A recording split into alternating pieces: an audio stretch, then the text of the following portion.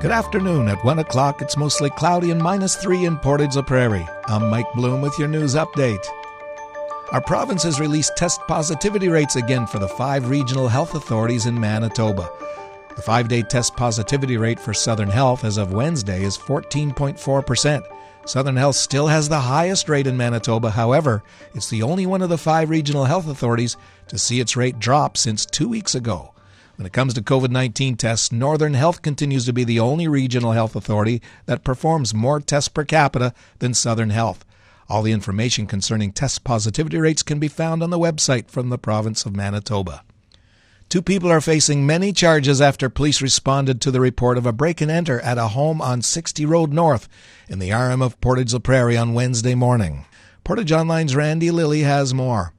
Just after midnight, Portage RCMP were on scene. The homeowners informed police they woke up and could smell something burning.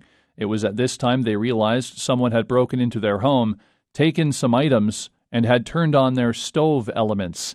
Their vehicle had also been stolen. While police were investigating, another report came in of a single-vehicle collision on Highway 1, 3 kilometers east of Eli. First responders were on scene attempting to treat the 2 men in the vehicle, but they were reportedly agitated and uncooperative. Headingley RCMP confirmed the vehicle was the same stolen vehicle from the RM of Portage and discovered some stolen items from the home. The driver, a 20-year-old male from the RM of Portage, was identified and found to have several outstanding warrants. Sidney Moose was taken to hospital where he was treated and released. He has since been charged with break-and-enter, theft of motor vehicle, theft, multiple arson charges, and more. The passenger, a 17-year-old male from Long Plain First Nation, was not injured. He was transported to the Portage RCMP detachment where he faces similar charges. You can find a full list of charges at Portage Online. Both were remanded into custody. RCMP continue to investigate. From the Portage Online newsroom, I'm Randy Lilly. Get the news as it happens. Download the Portage Live app to your smartphone today. And in sports, the Portage Terriers have 2 new additions to their roster. The Dogs made 2 separate trades yesterday, the first of which saw forward Max Henderson being sent to the SJHL's Flin Flon Bombers for forward Nathan Flodell and future considerations. Portage also acquired forward Kyle Grisiuk from the Winnipeg Blues in exchange for defenseman Brant Young. The Terriers will be in action tomorrow night in Winnipeg to take on the Freeze.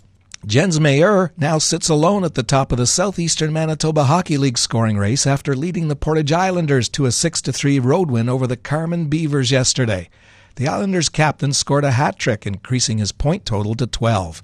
He has 5 goals and 7 assists in only 4 games. Portage's next game is on Thursday, November the 25th in Morden when they travel to take on the Bombers. Carman welcomes the Notre Dame Hawks to town on Saturday, November 27th. Today's cloudy and clearing late this afternoon. Wind south as high as 40, becoming light near noon and a high of -1.